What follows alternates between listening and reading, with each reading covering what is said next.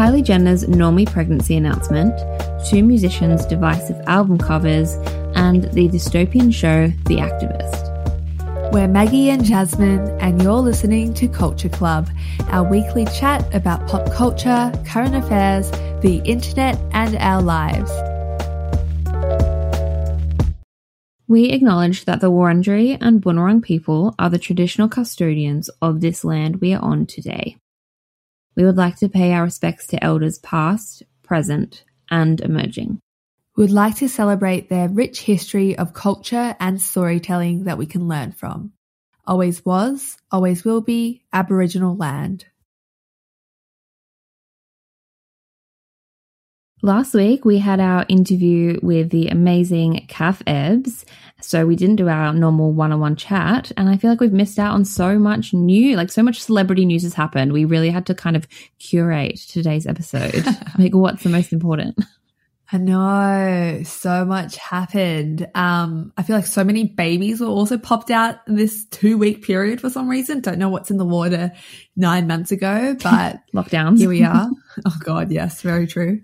And Zoe Suggs, little baby Ottilie as well. Okay, thoughts about the name, such a controversial name. I think it's cute, but it's very posh. I love Alfie Days being like, I'm not a Tory, but the name Ottilie is giving me Tory vibes. Sorry, like it's very pretty, but especially when you say it with the accent, it's like Ottilie. Ottilie. Very posh. Very much so. And like nickname Ottie or Otter in my head is quite funny. I also think Ottilie just sounds like a really bougie salad. Exactly. You know? Like an Ottilie salad. So true. Yeah, I think Ottie is cute for a nickname though. Me too. I do think so. But friend of the pod, Kitch, one of our friends was like, that baby's going to be bullied. Like that kid is going to be bullied growing up. And I'm like, they're probably going to have so much money they will not. Yeah. They'll just pay away the bullies, you know what I mean? I wouldn't care if I was their child. I want to be their child so bad. Did you see their baby room? Yes, so sweet. Yeah, their whole life. I'm like, oh my God. Why wasn't I on YouTube like 15 years ago? Damn it. I know. But yeah, she's not the only famous person who's had a baby. Of course, Kylie Jenner officially announced her pregnancy this week with her second child with Travis Scott, and that was through Instagram, IGTV.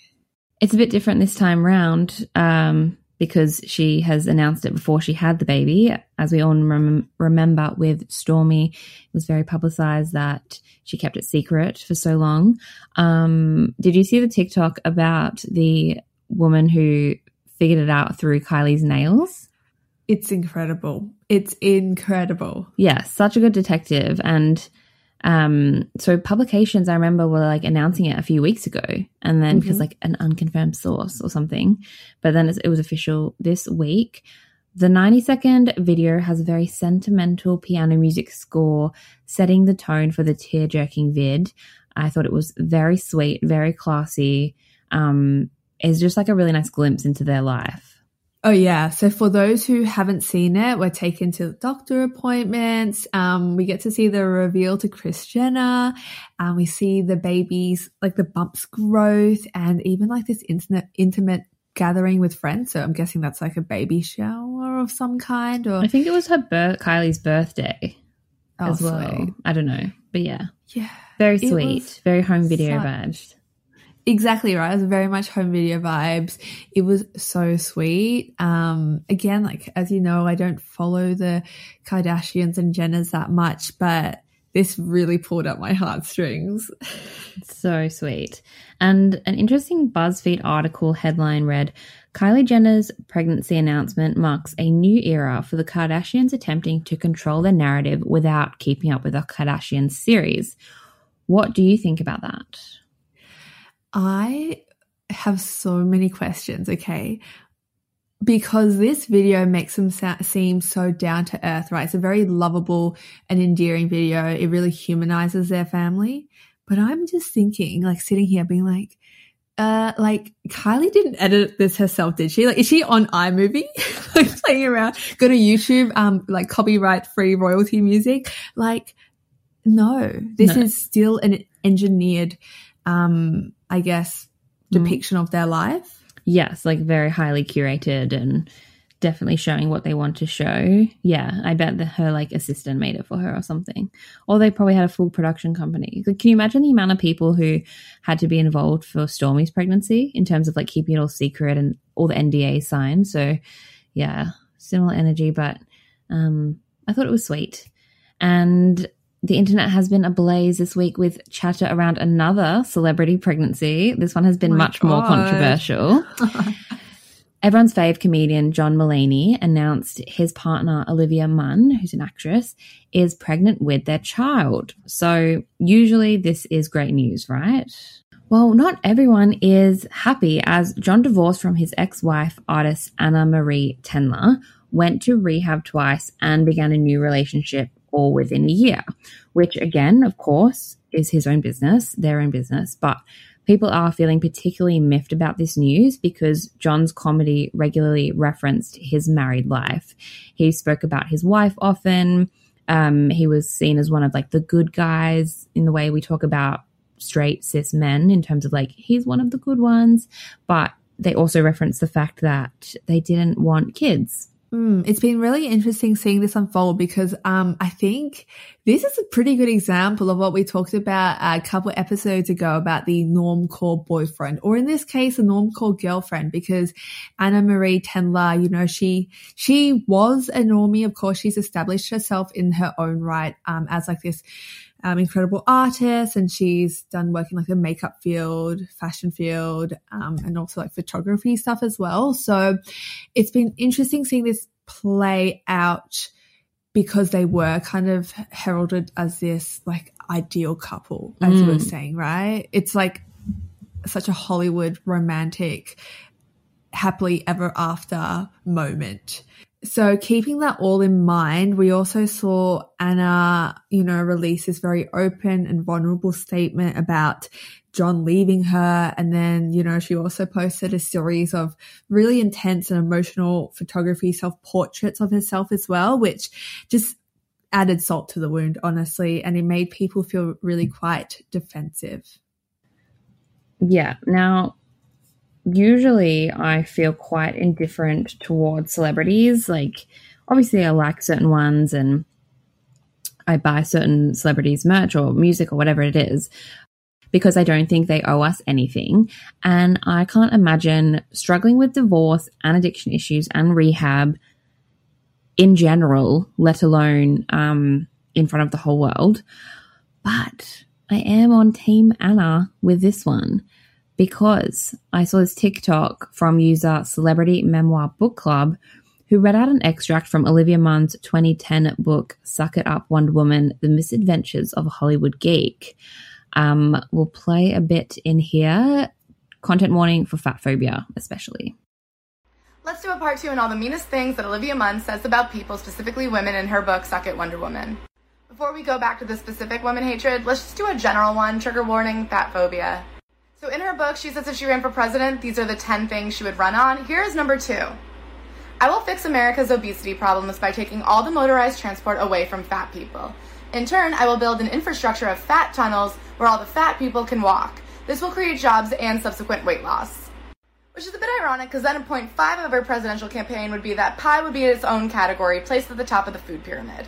And number 9 is, forget what I said about pie as a category. Pie should actually be our new monetary unit. People will now haggle by saying, that's not worth 5 meringues, that's 2 peach cobblers at most.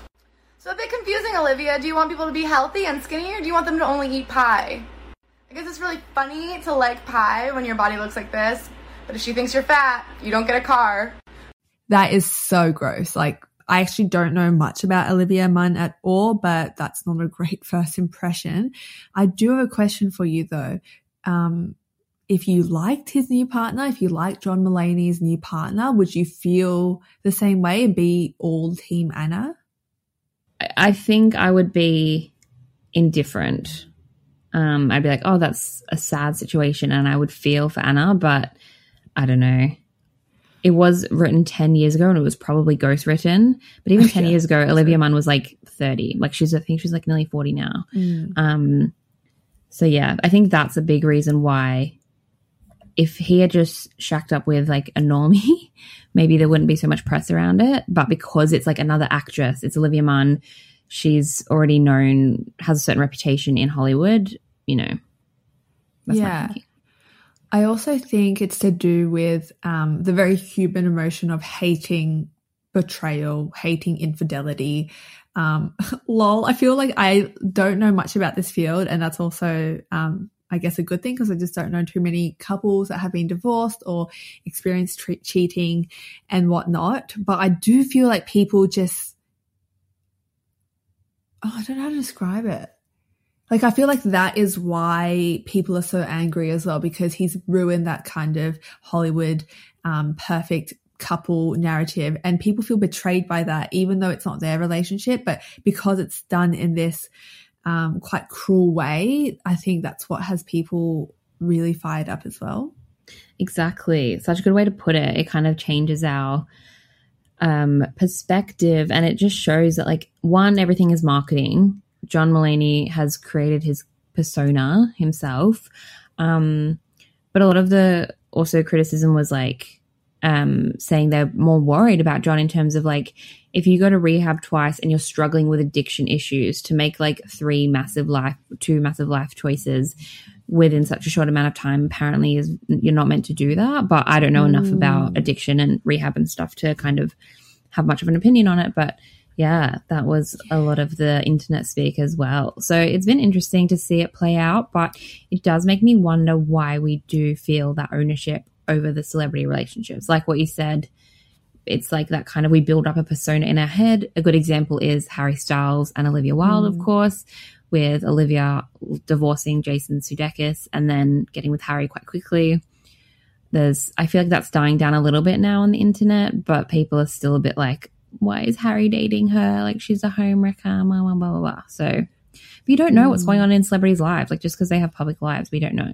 Yeah, I also think with that Olivia and Harry situation, right? Like, take that into, let's pretend they're like buddies, Olivia and Harry. They're not famous people, but that would still be the talk of the town if someone's divorced their partner and then has quickly gone with someone else. We would be talking about that regardless of whether they're famous or not. That's true. Yeah, if a guy from high school was like in rehab and then like left their partner, and then you wouldn't be like making moral judgment, but it would be like, whoa, that's a crazy story, you know? Exactly. Like, be like, wow, what an intense situation, which I don't know, maybe the internet's doing that. Oh, I actually love that distinction. I feel like potentially we will just discuss this as just, oh, this is a passing of events, this is what happened. But I feel like in cases like this where these celebrity couples, we feel more inclined to pass judgment. And I feel like that's the difference here. Yes, because they are kind of untouchable. They'll never listen to a podcast that two girls from Australia make. Imagine. So we can discuss it and it's not considered gossiping or bitching or whatever. It's like, it doesn't affect them. Yeah. Oh, this is getting so much deeper. If you didn't know, this is supposed to be our little chit-chat topic, and it's turning into our full-blown topic, but we love that. That's why we do make this podcast, because we love getting deep on supposed, exterior stories. So how good.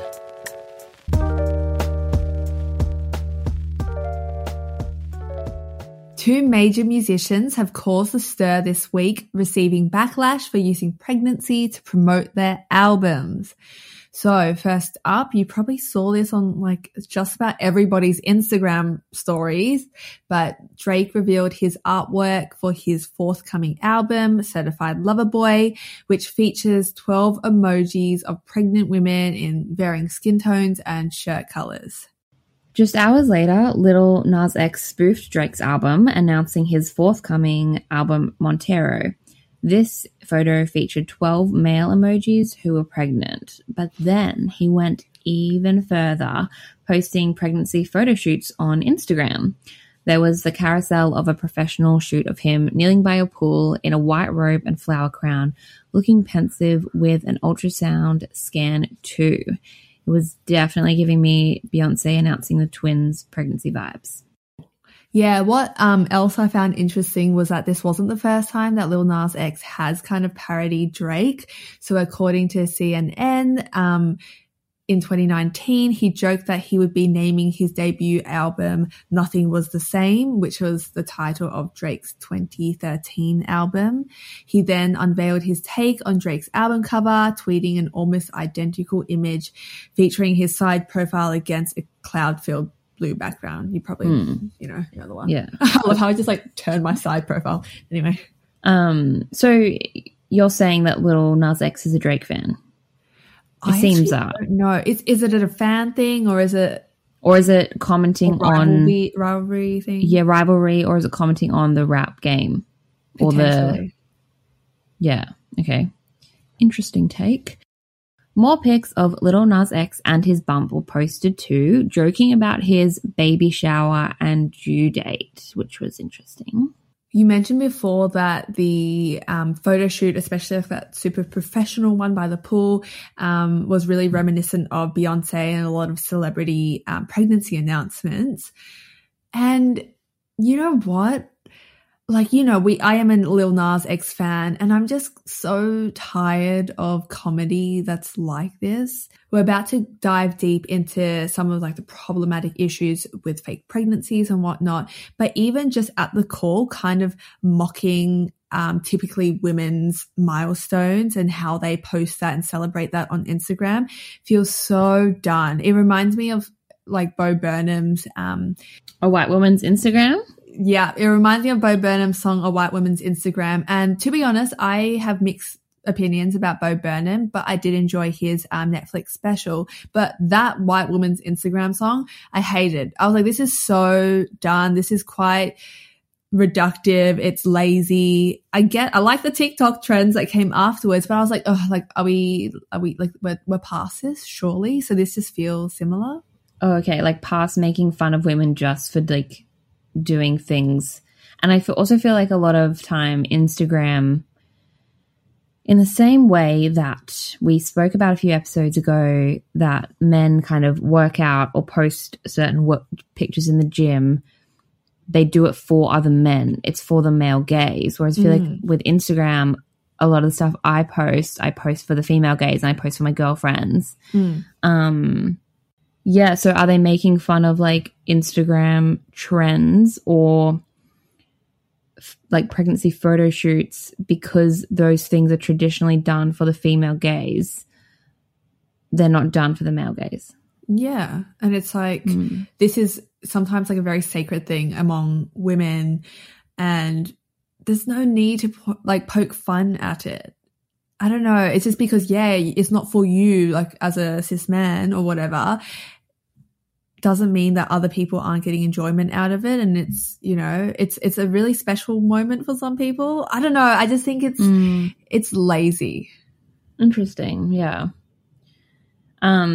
But he was also using this fake pregnancy announcement for good too. He held a baby registry to raise money for numerous LGBTQ plus non-profit organizations and other social causes.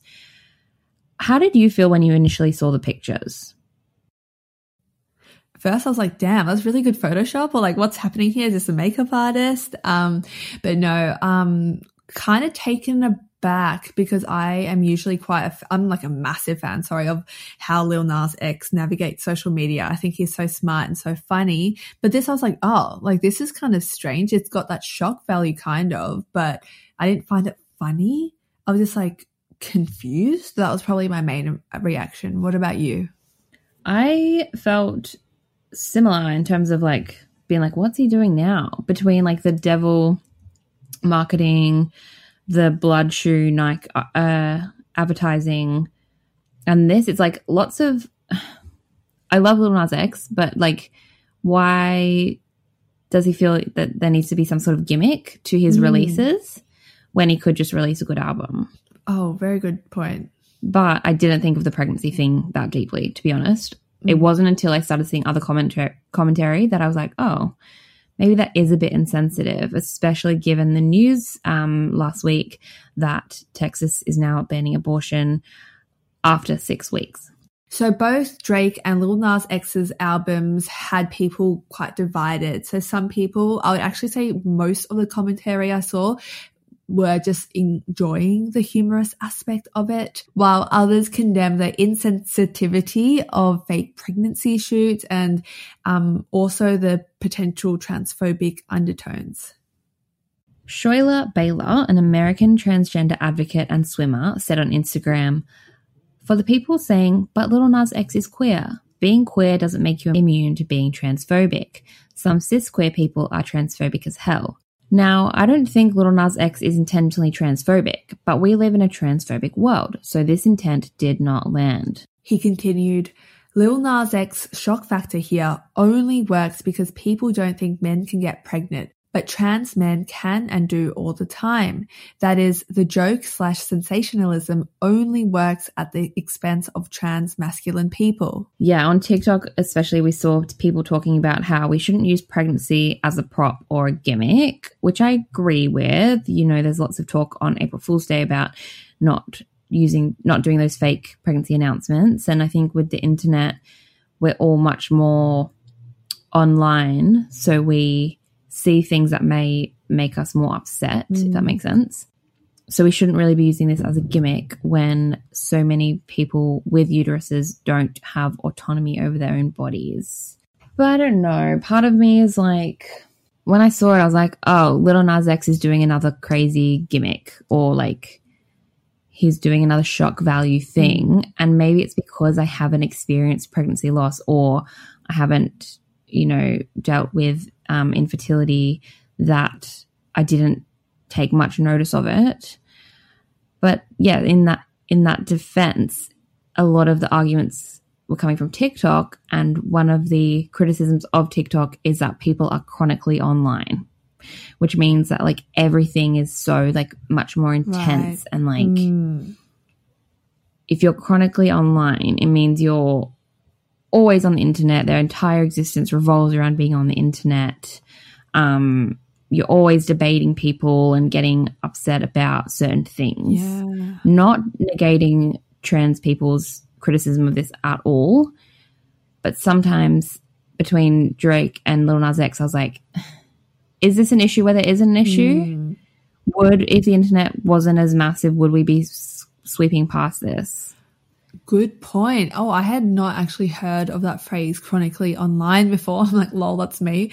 But I find that very interesting because I think it can dangerously like lend itself into the territory of like, oh, people are snowflakes, all these Gen Zs are like overreacting about everything these days, etc.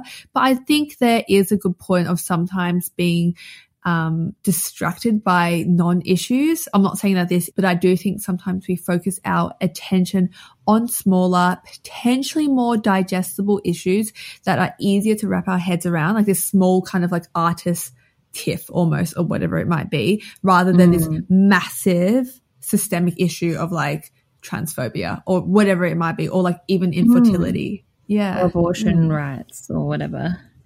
Yeah. In saying that, I just really dislike the way Drake talks about women on his albums. I don't like and stuff. Drake. And I saw some conversations about they can't really compare these two because Drake has so much like history and like reputation as being a womanizer and like talking about baby mamas and all this stuff, versus Lil Nas X, who has done so much for the queer community. So yeah, I just think we're like what you said, we're past using pregnancy as like a shock value thing, like especially in a time when a girl who is raped can not be able to abort their child, the baby, the fetus, whatever you want to call it, in a first world country. Like, do we really need to be using this? Why can't he just release an album? Exactly.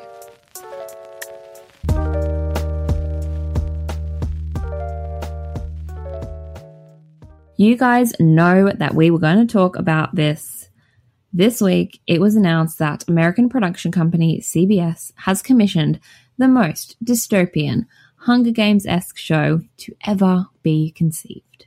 Titled The Activist, Usher, Priyanka Chopra Jones, and Dancing with the Stars alumni Julianne Hough will be paired with 6 young activists to help different causes around education, health, and the environment. Yes, and they won't just be sitting around campaigning for grassroots causes, though, because this is a dystopian hellscape. It will be set to a game show format that's similar to The Apprentice or The Voice.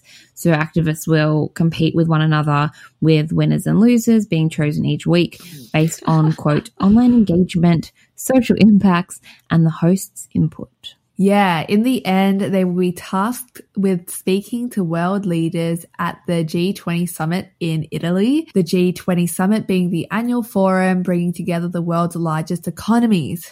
According to their website, the G20 summit accounts for more than 80% of the world GDP, which is gross domestic product, 75% of global trade, and 60% of the world's population. The activist with the most backing at the end of the competition is crowned the winner. You are the best activist in the world. Congratulations. Obviously, money will be raised for whatever cause they are, working towards. According to the CEO of Live Nation Entertainment, the show is a, quote, unprecedented example of how entertainment can change the world. I love that. That's like a CEO of an entertainment industry that makes money off this, and they're like, yeah, like totally, this is going to change the world, give us your money. I love this quote from Douglas Greenwood for ID Magazine that said, "It feels like the natural conclusion of our capitalist hellscape existence that a show about activism would be helmed by the singer of Yeah, whose Wikipedia page describes him inanely as a supporter of feminism and a fan of art. A model and actor who was accused of encouraging nuclear war with Pakistan, the 37-year-old responded, 'War is not something that I'm really fond of, but I'm patriotic,' adding, 'But I think that all of us have a sort of middle ground that we all have to walk.' And a personality, Julian, who famously donned blackface one Halloween. I mean, they've really picked the cream of the crop here. I definitely think they're the first people I think of when I hear the word activism. Usher and activism are basically synonyms in my mind, so oh yeah, makes sense. The internet has very fairly been on fire around this. It almost feels like Twitter fodder, like it was made to be tweeted about, you know what I mean?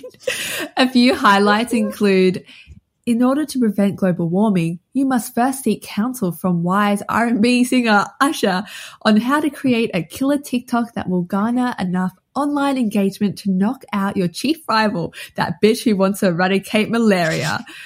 I literally had to cover my mouth then to stop from laughing so you wouldn't get distracted. Oh my God. That's so funny. Another said, "Sorry, Charlie. Your post didn't get enough likes. We're tearing down your orphanage." And your plan to defund the police did not receive enough TikTok likes on your video explaining why. Please pack your things and leave Activist Island. Peak comedy, to be honest. Like, I'm so kind of like eye rolling at this, but it has delivered some very good internet like content. Oh my God, I know, right? I told you, made for the Twitter sphere. So yes, this made for very funny Twitter commentary, but, you might be thinking all of this backlash is a bit harsh, all we have seen is a press release so far. But this thread came out from 22-year-old climate activist Clover Hogan, which is very revealing about the show's mission and their purpose. Yes, and we have to read this whole thing for context. So, Clover says, "Earlier this year, I was approached to appear on this show, The Activist. I was contacted by someone, quote, looking for passionate activists who are actively engaged in making an impact in the areas of environment, health, education, and reducing world hunger," end quote. I took a call with them. They continue, "They spoke about bringing activists together to solve global challenges, yet every question I asked received an evasive answer. What's the purpose? How are they finding activists? Is it about collaboration? How are they platforming folks who have been historically excluded? I wish I'd taken the evasiveness for the giant red flag it was, but this person kept emphasizing what a brilliant opportunity it would be to put eco-anxiety on the agenda and said my cues would be answered on another call. So I agreed to an interview with a producer from the show." Clover continues, "The, quote, interview was the worst I've ever experienced. When asked about my background, I mentioned growing up in nature, feeling heartbroken when I discovered documentaries, choosing to become an environmentalist at 11, moving to Indonesia, working with grassroots communities. Afterward, this dude looked irritated. He said I sounded like a robot talking from a script. He asked me to do it over, this time with more emotion, and gave me pointers of, quote, what the producers want to see. We repeated this several times until I burst into tears. Perfect. I'd done what he wanted, apparently. I felt humiliated. The only explanation I have for not hanging up then and there is gaslighting. I kept thinking, perhaps I'm just being dramatic. This is showbiz, right? He's just trying to help me communicate better. I chose to be here. Clover continues, after the tears, he asked me about our work at Force of Nature. I lit up at the chance to talk about our research, programs for youth, the urgency of the mental health crisis. He cut me off toward the end. It was too complicated. I needed to, quote, talk like an American. At the end, he revealed that this would be a competition show with activists going against each other for resources. I remember thinking I was in a Black Mirror episode. When the call ended, I cried and called my mum. The whole time, I was made to feel as if I was failing a test. The weeks following, I tried to block the experience from my mind, only to receive an email that I'd been successful, yay me, with an invitation to meet the whole production team. I politely declined, and declined again when told to reconsider as, quote, this is such a huge opportunity, end quote. I won't relay what has already been said so eloquently by other folks. What I will add from behind-the-scenes experience is that they were not interested in the issues at all. They only wanted a story, and a story manufactured for Hollywood. Are we even surprised? Definitely not, but it was nice to hear, and that's why we had to read the whole thing out, because it's so important, I think, to hear from people who are involved in this, you know, in being approached, and it proves that they're approaching real activists. Like, we'll link Clover's Instagram in our bio show notes, but, you know, they are legit. They're doing amazing work, grassroots work. These aren't performative activists, but they're turning it into, as in they being the production company, are turning it into performative activism. Yeah, I saw another quote that was like, you can't commodify activism. Simple as that, right? And I think that just kind of summarizes it. It's almost an oxymoron that you can't try to put these two things together that are at ends with each other. I love that Clover's asking, you know, is this collaborative? But no, they're fighting for resources. Can't we tell that that's not working in the real world? Like, why should that, why should this reality TV show reflect this broken world, you know? So true. For them to be like, you'll be fighting it out for like resources, when all of the activists on there are trying to create a better world. But these production companies are kind of like dangling like a carrot in front of them, being like, you want this? You want this? You better like capitalism, like work to your bones or whatever.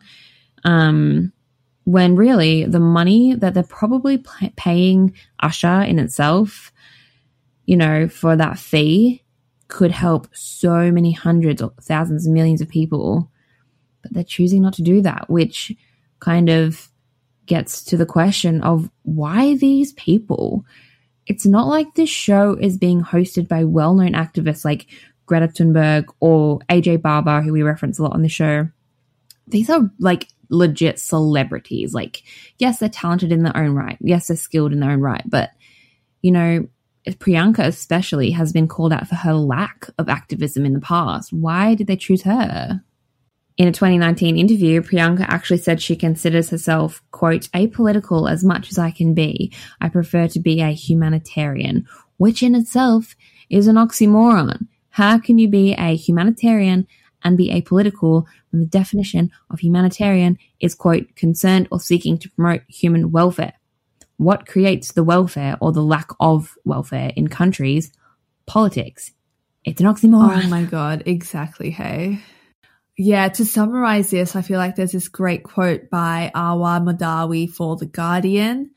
They say, like feminism, activism has been consumed by the corporate world. It's been given a glossy sheen, had its revolutionary edges removed. Corporate feminism undermines structural change by focusing on individual empowerment. Social justice capitalism or woke washing is similar. Awa says, it peddles a convenient lie that you can change the world without fundamentally changing your habits. It divorces individual causes from the exploitative structures underlying them. It pretends you can be humanitarian while being apolitical. You know what this reminds me of after reading that? I feel like we're going to see Girl Boss 2.0 come soon. Oh my God. Well, what happens in Girl Boss 2.0? They're more concerned with social issues rather than capital. I think so. And I think they kind of merge together. I like what Awa was saying about how it is focused on individual benefit, not collective and community change. And I think activism can kind of be a wolf's in a sheep clothes or whatever the saying is. I butchered that. On Instagram, whether that's like a brand or a person or even like an informative page, we see a lot of people, you know, jumping on causes and jumping on good things, right? Potentially by spreading information and trying to spread awareness or raise awareness for certain societal topics. But we know that being woke gets you clout and street cred on the internet, which also leads to literal like monetary gains. It is a financially viable option for people to appear woke, which is what girl bossing is, right? It's like pretending to be, or not specifically pretending, but kind of jumping on the back of feminism or white feminism in particular to build up your own brand and therefore like get more money. I think I'm oversimplifying it way too much, but this is literally off the cuff. Like, no, that is, I'm kind of ranting. That's a very good observation. And I think this show proves that in the same way feminism was marketed and sold about 10 years ago, maybe 5 to 10 years ago, we're going to see the exact same with activism. And it will become in another 5 years, we'll have a reckoning in the same way we had the girl boss reckoning of last year. And then there'll be something else. Yeah, I think it's going to become quicker this time. I think a lot of people are picking up on this and that's why this show is copying so much backlash as well, because we're tired of this. Like, you can't, like, it's simply as if this is real. I still don't believe it.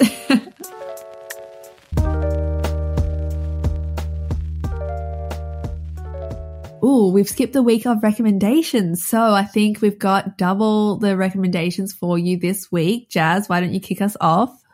Yes, we just have to share everything we consume. So we've got Double Trouble. I'm recommending 2 podcasts this week. The first one is Panic Years by After Work Drinks.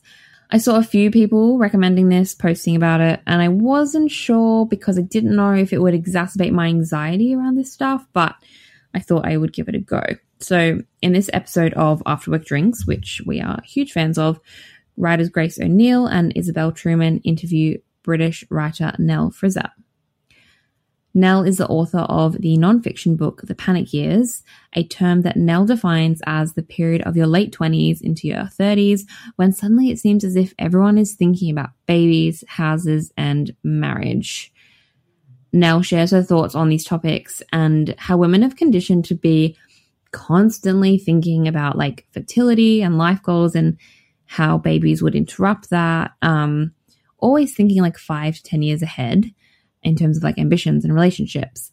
And I did find it very comforting to hear a lot of the things I had been internally kind of like mulling over and thinking about, and I thinking that they were due to my anxiety, but they're actually very common things to have, especially if you're kind of like a career-focused woman in today's society. Have you listened to this before? Oh, yes. It's honestly such a stellar podcast episode and it's really been ingrained into my brain. I keep thinking about it every couple of days. And I think if people are maybe put off listening to it because the topics of potential like fertility and stuff are kind of not exactly boring, but maybe you're not up to that life stage like I wasn't. And, you know, I hear these conversations a lot and I was like, oh, it's going to be a little bit repetitive. It really wasn't. I feel like Nell brought so many new like truth bombs and made me feel like I'm rethinking a lot, let's just say. Yeah, definitely. I'd recommend it to everyone. I was like sending it to my friends, obviously recommended it on Instagram, and I even sent it to my boyfriend, and I was like, this Good. explains why I think the way I do, because I definitely think like, not being like, I want to have babies, blah, blah, blah, anything like that, but it's terms of like, okay, what are we doing this year? What am I doing this year? Because how will that impact me when I'm 30 or when I want to have kids, or what am I doing in my career now, and how will my life play out, kind of thing, which cisgendered men don't think about. And it's referenced in the podcast about like, what do they talk about? Because apparently they get to like their 30s and they're finally like, oh, I guess I can have a kid after they've squeezed out all of the life they can out of their 20s. Whereas like I'm only halfway through mine, and I know me and some of my friends are already thinking about these things. So yeah, anyway, I would recommend it 100%. My second podcast recommendation is one called The Trap. It is a, quote, harm prevention podcast that was created by the Dugdale Trust for Women and Girls and also the Victorian Women's Trust. It's hosted by Jess Hill and delves into a really heavy topic, but one that I think needs to be spoken about, especially in Australia. We seem to have some sort of like blinkers on with it, but that is domestic violence. The podcast looks at the abuse that happens both in private and in public, and asks why it still happens, why people become abusive in the first place, and what needs to be done to help prevent it. The Victorian Women's Trust is a local gender equality agency that's advocating for the rights of women, girls, and gender diverse people. So even if you don't listen to the podcast, like I understand that's a very heavy topic, not something maybe in lockdown you can handle, but just learning what the Victorian Women's Trust does for people is incredible, and we should be supporting that. So just want to say thank you to them for making such a sensitive podcast about a very serious topic. So I had 2 podcast recommendations. What are you recommending this week? I've also got a podcast, but I've also got a movie as well. So I'll get started with a podcast because it kind of jumps off the back of your one. It is the new podcast from 7am, which is called Everybody Knows. It's a 5-part podcast series hosted by Ruby Jones, who is a journalist and also host of the 7am podcast. They are from Schwartz Media, who do the Saturday paper. So this one explores the rise and fall of the Me Too movement in Australia, specifically in regards to the music industry, outlining, serious allegations of harassment, abuse, and assault. So yeah, heavy stuff, obviously. And it was a podcast that I had heard quite a bit about, but it wasn't something I wanted to listen to. I don't think anyone really wants to listen to these topics. But it is a really compelling and important lesson. So at the time of recording, 3 of the episodes have dropped and I have listened to all of them. I binged the first 2. It is a really well-produced podcast, so it makes you want to listen. Interviewees include human rights lawyer Jen Robinson, who acted for Amber Heard and Rose McGowan. Ruby also interviewed the barrister who represented Geoffrey Rush, as well as journalists who broke Australia's first Me Too stories and other survivors too. So I would really recommend this if you are mentally up for it. It isn't really just focused on sexual harassment, but more about toxic workplace culture and misogyny, and also Australia's failing defamation laws. So it's really interesting, especially those in the media industry or who are interested in it. Yeah, loved it. I'm a huge fan of 7am and The Culture, which is their pop culture podcast. So I would it's definitely on my list. And I also think it's interesting because Australia didn't have as much of a Me Too reckoning as America did. And I kind of sometimes wonder why that is, because there's definitely stories. There's been a couple. Geoffrey Rush, of course, sticks out in your mind a bit, and that's basically it. But compared to America, we didn't have as much of a cultural change. So very keen to hear that. This is a podcast you'll really enjoy. She gets right into the nitty and gritty of that. And you'll be so shocked to learn that Australia's Me Too movement basically lasted 5 days. Yeah, that's what it felt like. I knew I wasn't going mad. Well, I do have a light-hearted recommendation to take us to the finish line, and I watched this last night. It is a movie called The King of Staten Island. It was released last year, 2020, and it is a semi-biographical drama comedy starring Pete Davidson, and it is also directed by Judd Apatow, who I love. Classic. And you love Pete Davidson, so I feel like this is a great mix. So the movie follows 24-year-old protagonist Scott, who, lives at home, is lacking ambition. He's very lost, and he basically just smokes a lot of weed. He has ADD and Crohn's disease and is an amateur tattoo artist who dreams of opening his tattoo parlor / restaurant 2-in-1 deal thing.